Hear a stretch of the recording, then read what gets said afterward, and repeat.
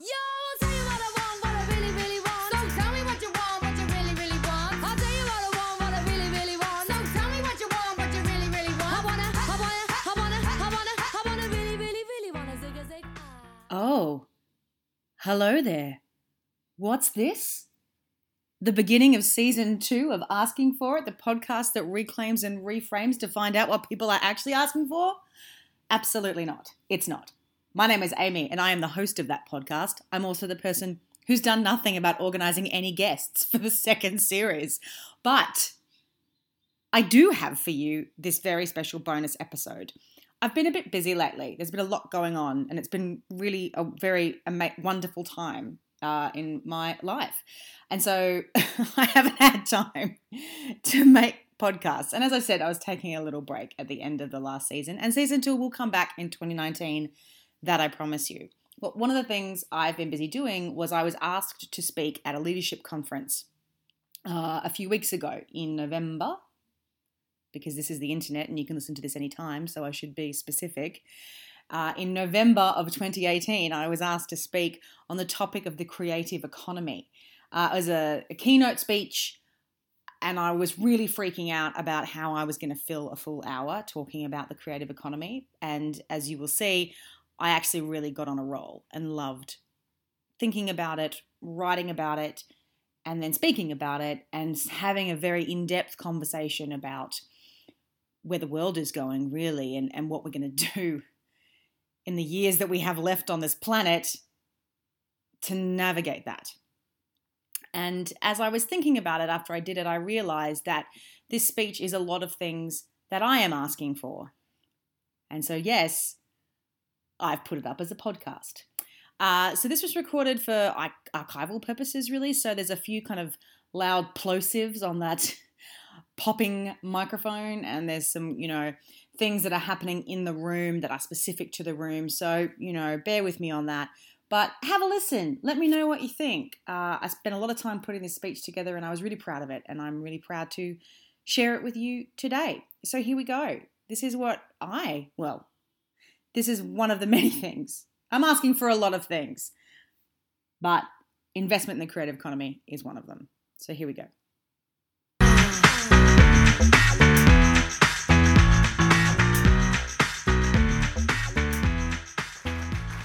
Gosh, I don't know who wrote that intro, but clearly they stalked me on social media because they know everything I do all day.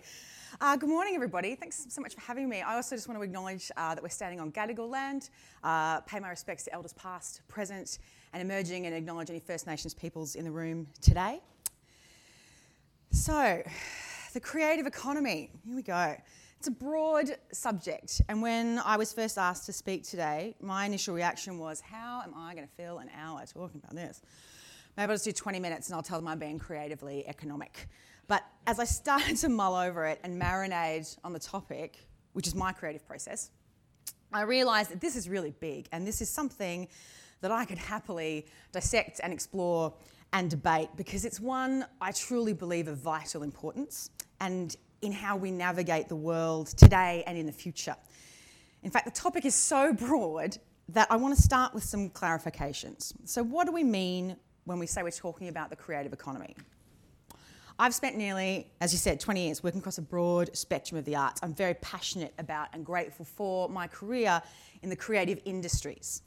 The core arts are very important to our society, but their impact is not just what I'm talking about when I say the words creative economy. What I mean is something much more expansive. The creative economy is one of the most exciting opportunities we have as a nation and as a global community. It is everything from the core creative arts to business industry, architecture, coding, design, media, journalism, advertising. But it also embraces the creative practices across all industries. How do we create new and evolved business models? How do we tackle climate change? How do we build relationships and partner across industry? And how do we put people first at a time when human connection, empathy, and diversity are at their utmost importance? And it's not just me who thinks this. The United Nations survey recently pointed out that the rapid rate of growth of the global creative economy was being felt on every single continent. The report concluded that the interface between creativity, culture, Economics and technology, as in the ability to create and circulate intellectual capital, has the potential to generate income, jobs and exports, while at the same time promoting social inclusion, cultural diversity and human development. This is what the creative economy has begun to do, and this is what Australia must invest in if we want to keep up with our global neighbours. We are in the midst of a reshaping of the overall platform of cultural production and consumption. A glance at the news will tell you that there is a clear need for us to better grasp the complex interactions between the economic, cultural, technological and social aspects currently guiding the dynamics of the way people live in the 21st century. In this era of rapid transformation, creativity, knowledge and connection are crucial in remaining relevant and competitive, regardless of your industry. Embracing creativity at the heart of your business essentially is future-proofing your business and your own career. Now, I have a Google HomePod in my house, right? I'm not going to lie, I love my Google HomePod. I want one in every single room. I am embracing this technology. She talks to me, she tells me about my day, she tells me the weather, she reads me recipes, plays music. She's the best. She's basically a PA that I don't have to pay. But I also realise that this little Google HomePod is in some ways a canary in the coal mine. This lovely voice that tells me there is light traffic on your way to work, she is a harbinger of reimagined economic order, providing an entirely new way in which businesses are organised, education is provided, and the working lives and career prospects of millions of people is about to develop. So let's take a look at the longer arc of this. The second industrial revolution took 86 years. The third took 99. And during it, we saw 2 world wars and a huge global upheaval. The fourth, we are in the midst of it. The internet, as we know it, was launched in 1990. That was nearly 30 years ago. The iPhone landed in 2007. I am a member of the last generation that remembers a time before either of these things existed. And they have changed the world as we know it. You think you get frustrated now about the amount of times you have to update your Apple iTunes software? I wager that pales in comparison with what is about to happen. But the thing is, none of us know what's going to happen. None of us know how any of this is going to play out. And that's why, if we want to build successful careers and businesses and industries and economics and communities for the future, we need to shift our perception of the value of creativity and place it in the centre of our societies. And we need to do it now. Researchers at Oxford estimate, as you said, up to 47% of jobs could be replaced by machines in the next 20 years.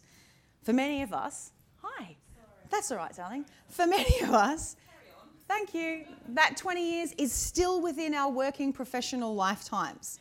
But a study by Nesta argued that the creative sector was to some extent immune to this threat. I'll shut my parents up about working in the arts all the time. But with 87% of highly creative jobs having zero or low risk of being displaced by automation. Where oil was the primary fuel of the 20th century, creativity is the fuel of the 21st. In the same way, our energy policy was a determinant of geopolitics through the 20th century, policies to promote and protect creativity will be the crucial determinants of success in the 21st. Now, I'm sure some of you would have seen this news a few weeks ago. The UN is reporting that we've got 12 years to limit the effects of climate change. 12 years. That is nothing. I have a coach that's older than 12 years. It's going to take an unprecedented amount of nuance, diplomacy, soft power, and new ideas to see the human race ending up living anywhere other than the dystopian world of Mad Max.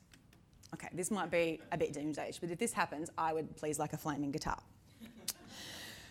I jest, but all of the necessary skills for negotiating the future, they have one thing in common. They are rooted in creativity. We need to rethink the way that governments are organised, the way cities are planned, the way education is delivered, and the way businesses interact with their communities. Where we put our attention, that's where the future is. It's alarmingly simple. Where the money and the time is, so too is the growth. Thinking about and investing in a creative economy could not be more important. In fact, it is vital for our national agenda. Currently in Australia, we are a siloed nation. We are a nation built on outdated STEM educational systems and limited natural resources. For decades now, we have rested on our laurels, our beautiful environment drawing billions of tourists and supplying valuable but finite resources. We were the lucky country, and then we were the clever country. And despite the best efforts of our most recent former Prime Minister, because you do need to be specific, to make us the innovation nation, Australia is ranked 23rd in the world when it comes to innovation. That is our worst ranking in 18 years. If this was a cricket team, we would be up in arms. And the problem is far greater than an argument about whether the fibre needs to go to the curb or to the node. Sydney too, we've rested on our laurels. Yes, our city has become a consolidated place in the top global contenders of London and Paris and Hong Kong. But the Committee for Sydney reports that since just 2017, there has been a significant decline in our measures of soft power, which reflect our status as a centre of influence and diplomacy. We remain behind other cities like Amsterdam and Shanghai. These cities suggest that Sydney's identity as a city, it's compelling, but it's incomplete. We do not have a clear cultural and business story that we are currently sharing with the world in an effective manner. We are benched behind the evolving global measures of success because currently we're seeing a global trend of changing the way that cities are benchmarked. Look at how we measured ourselves just 5 years ago versus today. Even the nuance in those changes, let alone the list itself, shows that for us to remain relevant, we've got to better harness our human assets and our soft power. Creativity does just that. Australia needs a course correction, a shift from the industrial economy to an ideas-based one. Everyone in this room knows intellectual property is a major global currency that we're not sufficiently investing in or fostering. A city is a living organism, and creativity and culture is the oxygen that it breathes. It simply no longer makes sense for people, businesses, governments and nations to focus on economic value in isolation from their social and cultural value. So, what do? I've got a bit doomsday. I showed you pictures of Mad Max. How do we do something to not only value creativity as a major power, but entrench it in our heart of a nation's economy? Well, we're going to start at the beginning. Early childhood learning and education. Now, I'm going to show my hand here and admit my bias, as it was mentioned before working at the Sydney Festival. I ran the Australian Theatre for Young People. I have a vested interest in the power of young people's creativity. But I've also seen firsthand, through the underfunding, under-resourcing and undervaluing of our teachers, the current school system is educating people out of their creative capacities. So one of the most popular TED Talks of all time is called Do Schools Kill Students' Creativity? And in it, Ken Robinson surmises that creativity is now as important in education as literacy, and we should treat it with the same status. But almost every education system on earth has the same hierarchy of subjects. At the top are maths, science and languages, all very important. Then the humanities, and at the bottom are the creative studies. As children grow, our current system educates them progressively from the waist up. And then we just kind of focus on their heads and then just one side of their head, the left. Our education system is predicated on the idea of academic ability, which has really come to dominate our view of what intelligence is. And as a consequence, many highly talented, brilliant, creative people think that they are not smart because they were told the thing they were good at school wasn't valued, or was in some cases stigmatised. And we simply can't afford to continue this way. Intelligence is classically defined as the ability to acquire and utilise knowledge. Creativity is the ability to come up with new ideas through a mental process of connecting existing concepts. Intelligence only gets you so far without creativity. The left brain can only go so far without the right. And for too long, our education systems, and as a result, our society, we've been out of balance. And when things get out of balance, well, that's when things can become toxic. Toxic. It's a word we hear a lot these days. In fact, toxic is 2018's word of the year. Toxic! Is this the state of our world? In 2015, it was the face with tears emoji. How did we go from face with tears emoji to toxic in 3 short years? Well, the fact that the 2016's word of the year was post-truth might give us some idea. Oxford said they chose the word toxic because there has been a 45% rise in searches of the term in 2018 alone. And the truth is, anything can become toxic if you have too much of it. We hear a lot of talk about toxic masculinity, but not all forms of masculinity are bad. It's just too much of one kind. You have toxic workplaces when the leadership is out of whack. There are toxic environments and toxic relationships. Even water can be toxic when you have too much of it. It's called drowning. And too much left brain focused education is toxic to our culture because it kills our creativity. In 2017, I commissioned a study to measure the benefits of the Australian Theatre for Young People's creative learning on Australians. The results were astounding. Participation in creative programs had a positive impact on the well-being of 94% of youth involved. They helped 71% build resilience to cope with challenges, 52% reduce their anxiety levels, 89% reported improved self-confidence, 88% improved teamwork, and 84% interpersonal skills as a result of their involvement in creative programs. And it's not just me blowing my own horn, it's also across the world. In the UK, participation in structured arts activities has been proven to increase cognitive abilities by 17%. 1/3 of young people in the youth justice system who completed a summer arts college training program moved up a whole level in literacy and numeracy. Hong Kong research shows that particular improvements in creativity and communication through studying the visual arts. German research has shown a relationship between music and educational attainment. Employability of students who study art subjects is higher and they are more likely to stay in employment. Students who engage in the arts at school are twice as likely to volunteer and 20% more likely to vote as young adults. Now I know, in Australia, it's compulsory. We all have our constitutional right to a democracy sausage. But we all know too well the effects of low voter turnout in other countries on our global community at the moment.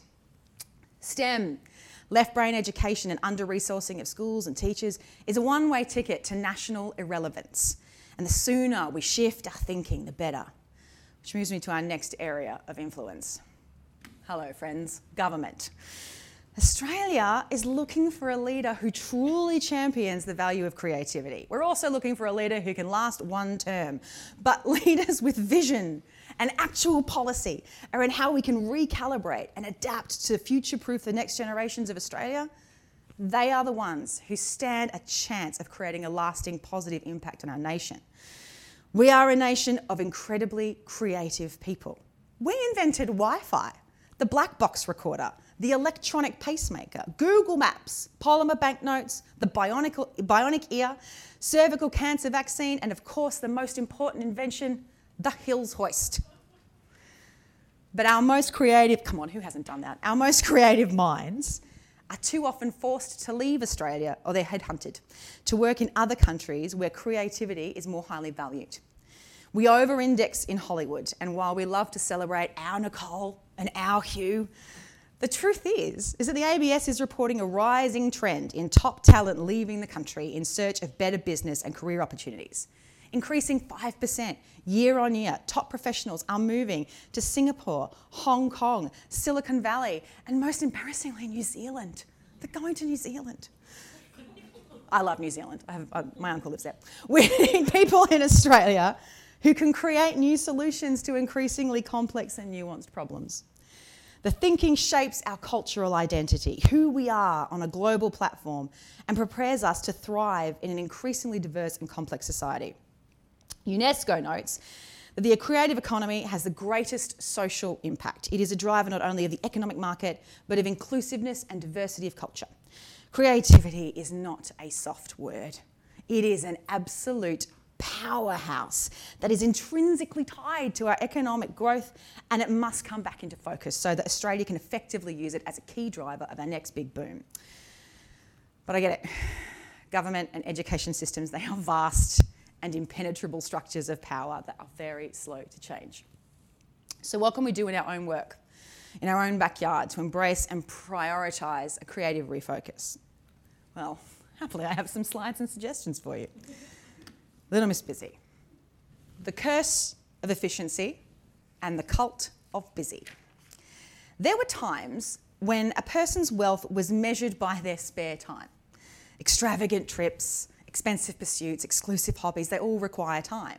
I'm sure everybody in this room knows you need a good consecutive 6 weeks to sail your personal yacht to the Cayman Islands. But today, The most successful people are perceived as the busiest. In a recent paper from Columbia, Harvard, and Georgetown, they all found through a series of experiments that the busier a person appeared, the more important they were deemed. Blows my mind. The busier a person appeared, the more important they were deemed. And so now we are all so busy. And we're so busy talking about how busy we are. And coupled with that, the curse of efficiency is actually starting to hurt us. We're becoming so good at finding efficiencies in our lives that we rob ourselves of the ability to engage in slow, thorough thinking. The type of thinking where you can challenge assumptions and ideas and invite multiple diverse perspectives. The type of thinking where creativity thrives. Most organisations are cursed with efficiency. We're so busy hustling and posting and sharing that we tend to default to quick fixes, convenient solutions, and familiar plans, and we fall into a trap of doing little that's new. Look at the conventional business narrative. You see this recent trend of kind of Instagram quote style leadership. Fail fast and move on, grow fast and disrupt and kick the thing over and hustle, hustle, hustle. We see leaders jumping on it with great enthusiasm. I've seen my friends do it. I've done it. But if you dig a little deeper, you will see that strategy is incrementalism and bandwagonism. People look at what they did last year. We all bump up the targets and then we pull it together with some zeitgeisty buzzwords. Oh, come on, we've all done it. Leaders need to embrace that making space for creativity means you're making space to slow down. A good idea or a new insight is not a spontaneous moment. It is the result of a range of cognitive processes and strategies that are separate to traditional intelligence. It takes time for people to develop ideas, to mature, to experiment and to fail. Creativity, it's a natural human activity, but in the context of business, it needs to be planned and managed. Yet, the majority of companies, we are at a loss as to how to do this. The Harvard Review reports that more than 50% of CEOs say they are only moderately successful at planning and managing creativity, and 40% say that they are not good at all. That is 90% of businesses saying that they're a bit rubbish at creativity. And it's not surprising because managing creativity is actually really hard. Because creativity, it's not linear, is it? It's not predictable. It won't sit neatly on a timeline with an incremental KPI. Making space for creativity that in the workplace necessitates the need to embrace our EQ with as much veracity as we do our IQ. We need to normalise human emotion, vulnerability in the workplace. Why? Because you can't get creative without getting vulnerable. Now, when I say the word vulnerable, what I mean is that it's crucially important that we acknowledge that creating something new carries an element of risk. But the bulk of us work in an environment where we're trying to avoid those exact things. We spend our working lives trying not to be exposed, trying not to be caught out. And this creates an environment where embarrassment or vulnerability, no matter how small, it inhibits our creativity. We don't always realise how much our egos affect us, and fear of being wrong or judged or failing, it might not be at the forefront of our minds, but a lot of the time, these worries, no matter how small, they sabotage us at a foundational level. So despite all the brainstorming and butcher's paper and goodwill in the world, unless your teams are feeling secure, valued and listened to, they won't try something new and they'll just keep playing it safe. And by playing it safe, we play it the same. If we want to fight the proliferation of mediocrity, then we need to let ourselves sit in the discomfort of experimentation. The more you fight vulnerability, the more you fight new and creative ideas from being able to come through. All right, next suggestion. Diversity.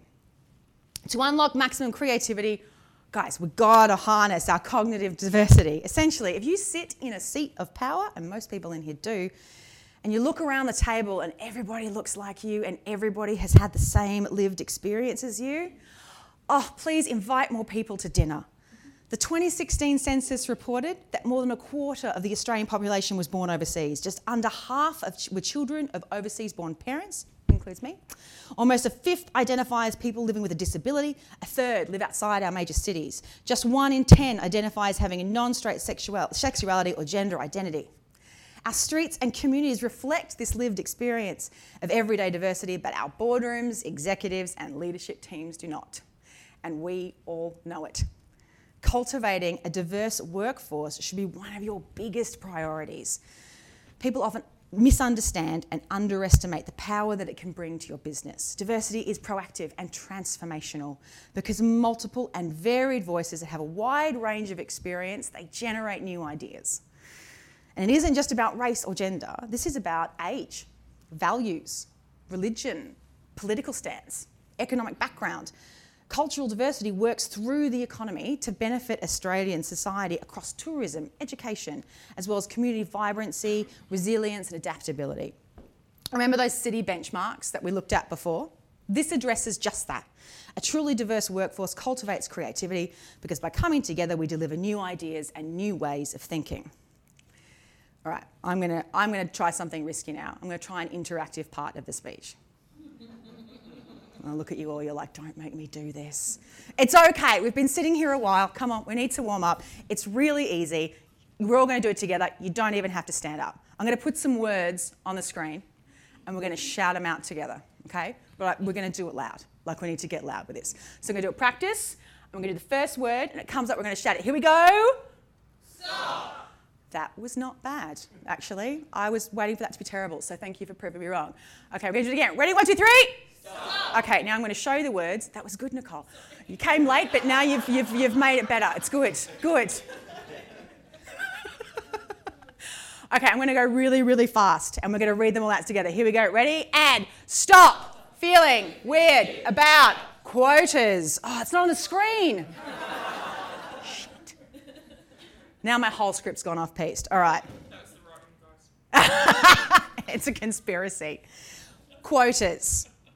I did put it up on the screen intentionally because it is a divisive and it's a controversial word, and it is a word that makes people feel uncomfortable. And that's okay because I wanted us to feel a little bit uncomfortable today, because I wanted us to get used to feeling uncomfortable, because feeling uncomfortable helps us be creative in our workplaces. It's okay to feel weird about quotas. I used to as well, because I really believed, and still do, that the best person should always get the job. But that was at a time when I believed that the best person always did get the job, and that we lived in a meritocracy. But the confronting reality is that we don't.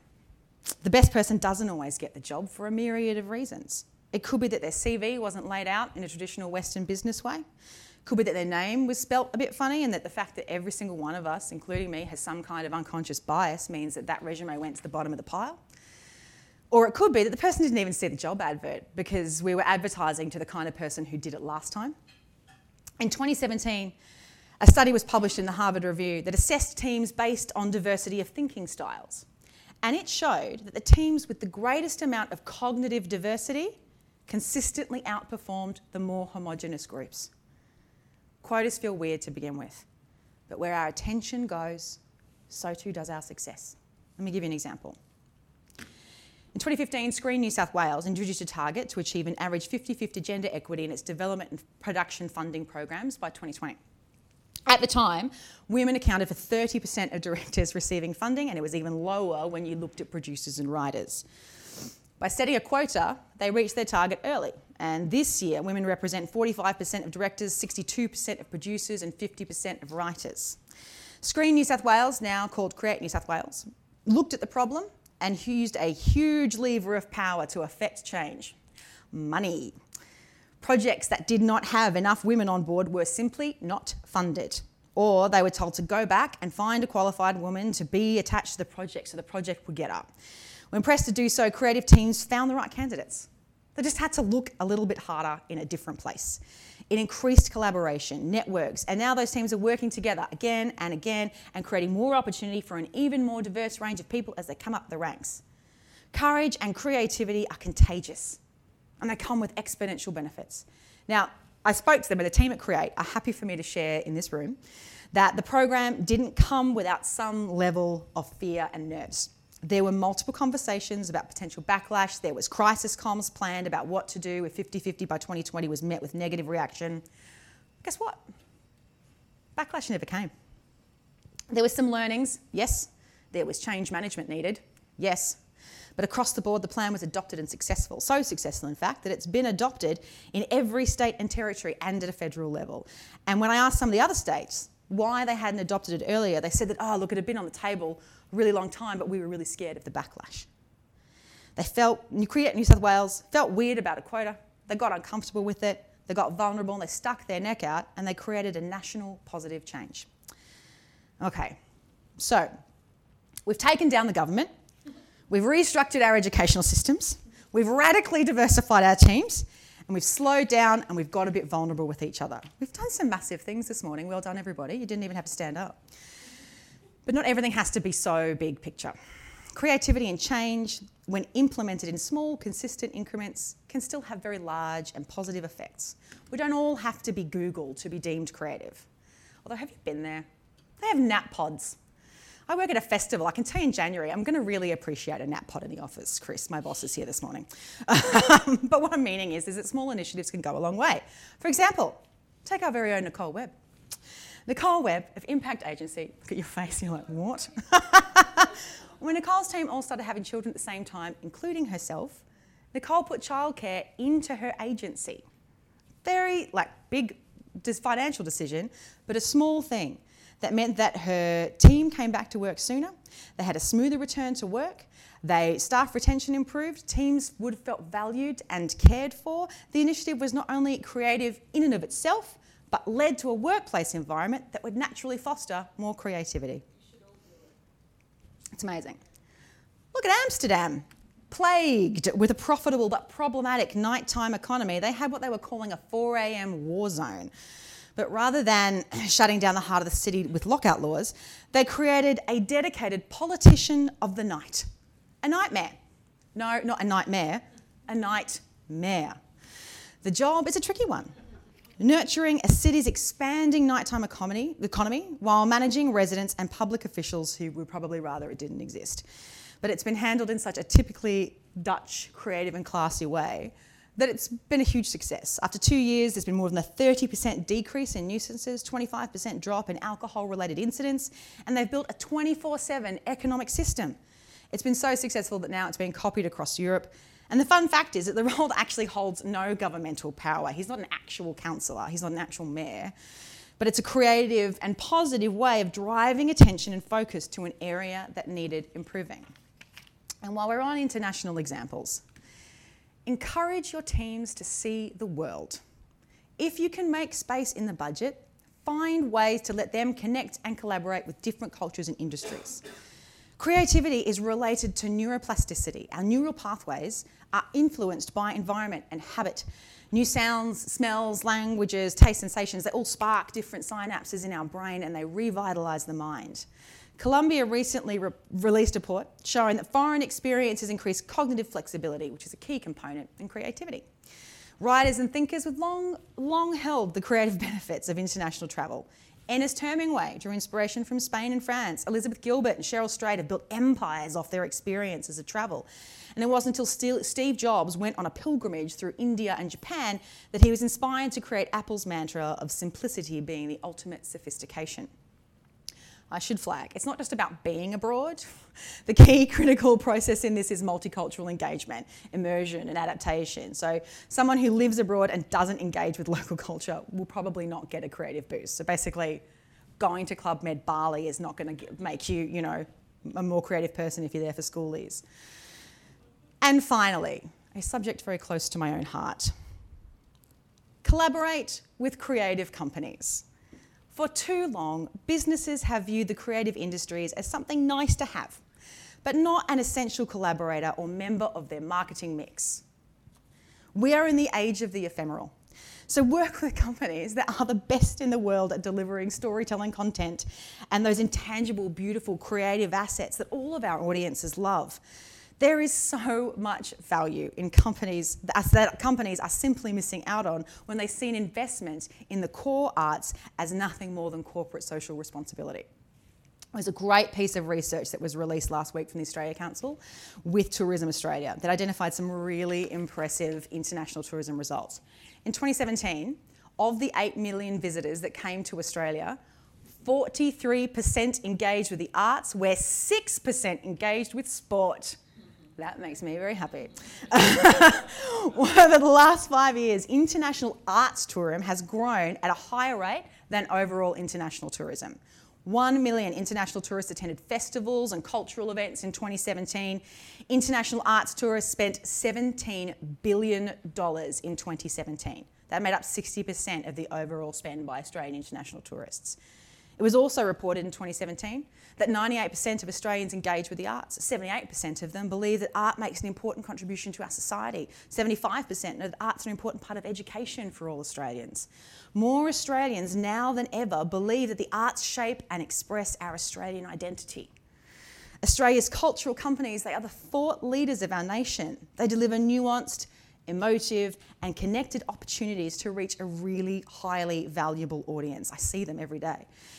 It's time for Australia to break out of our siloed industry-specific ways of working and start to play in the world of collaboration and creative partnership. The days of logo slapping on a sports field are coming to an end, if I have anything to do with it. It's the old Einstein adage. There he is. We cannot solve problems with the same thinking that we use to create them. NAPLAN, KPIs, Instagram, they all have their uses, but they aren't everything. And in the same way, our current linear systems are functional, but they limit what's possible. We're in a short-sighted environment in which self-criticism flourishes and therefore creativity languishes. Okay, I'm going to tell you one more story and then I'm going to wrap it up. Don't make it about me. It's not about you, Nicole. It's not all about you, Nicole. Right now, unless this is you, Nicole, right now somewhere in West Texas, underground, an artist and an engineer called Danny Hillis is working with a team designing to build a clock. It is a massive underground installation called the Long Clock. It's hundreds of feet tall and it's designed to run for 10,000 years. It's completely sustainable. It runs on sunlight and the energy of the people who visit, and it ticks once a year. The century hand advances once every 100 years. The cuckoo comes out once a millennium, and the clock's chimes have been programmed to not repeat themselves for 10,000 years. Once it's open, the clock will take a commitment to get there. Its nearest airport is several hours away by car. The foot trail to the clock is rugged. It's been in development since 1995, and they're not confirming a completion date. It will be ready when it's ready. But it's captured the imagination of some of the world's most influential people, including, as problematic as he can be, Amazon's Jeff Bezos, who recently came on board as the project's biggest investor. Now, I can see the faces around the room, that's it. So I can see the faces around the room. You're going, why? Why are you telling us this? Why are you talking about some crazy clock in the middle of the desert?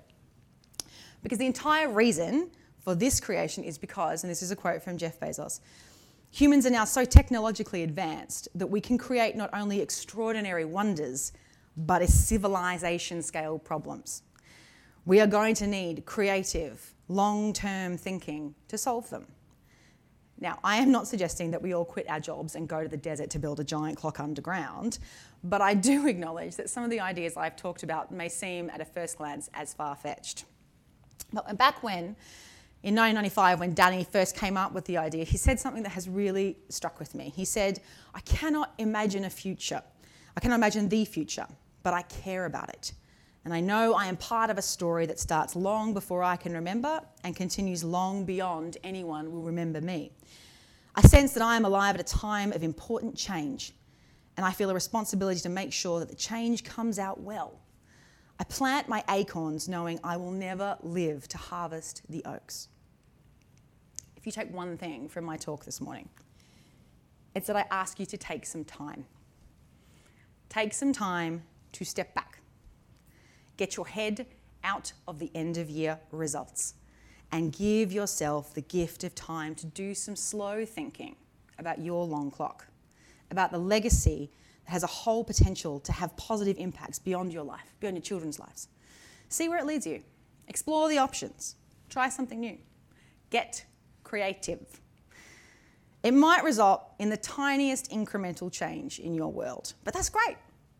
If the least that happens is that all of us embrace a tiny incremental change, well, that could be the flap of a global butterfly effect that puts creativity in the centre of our economy and our society. To be creative is to leap into the unknown. But that's okay, because now we're all going to do it together. Thank you very much.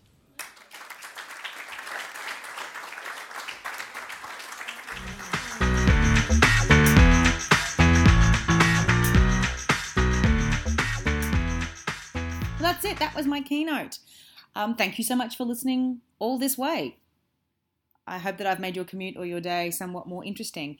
If there are ideas in this talk that are really resonating or pinging for you, there's a lot of people doing a lot of great work in this space. Obviously, Brené Brown is probably one of the biggest names talking about vulnerability in the workspace. James Cass has an incredible book called Finite and Infinite Games, which is not an easy read, but also a very valuable one in terms of thinking of your long clock. And I do highly recommend you watch the TED Talk about our schools educating us out of our own creativity. I'll put it in the show notes.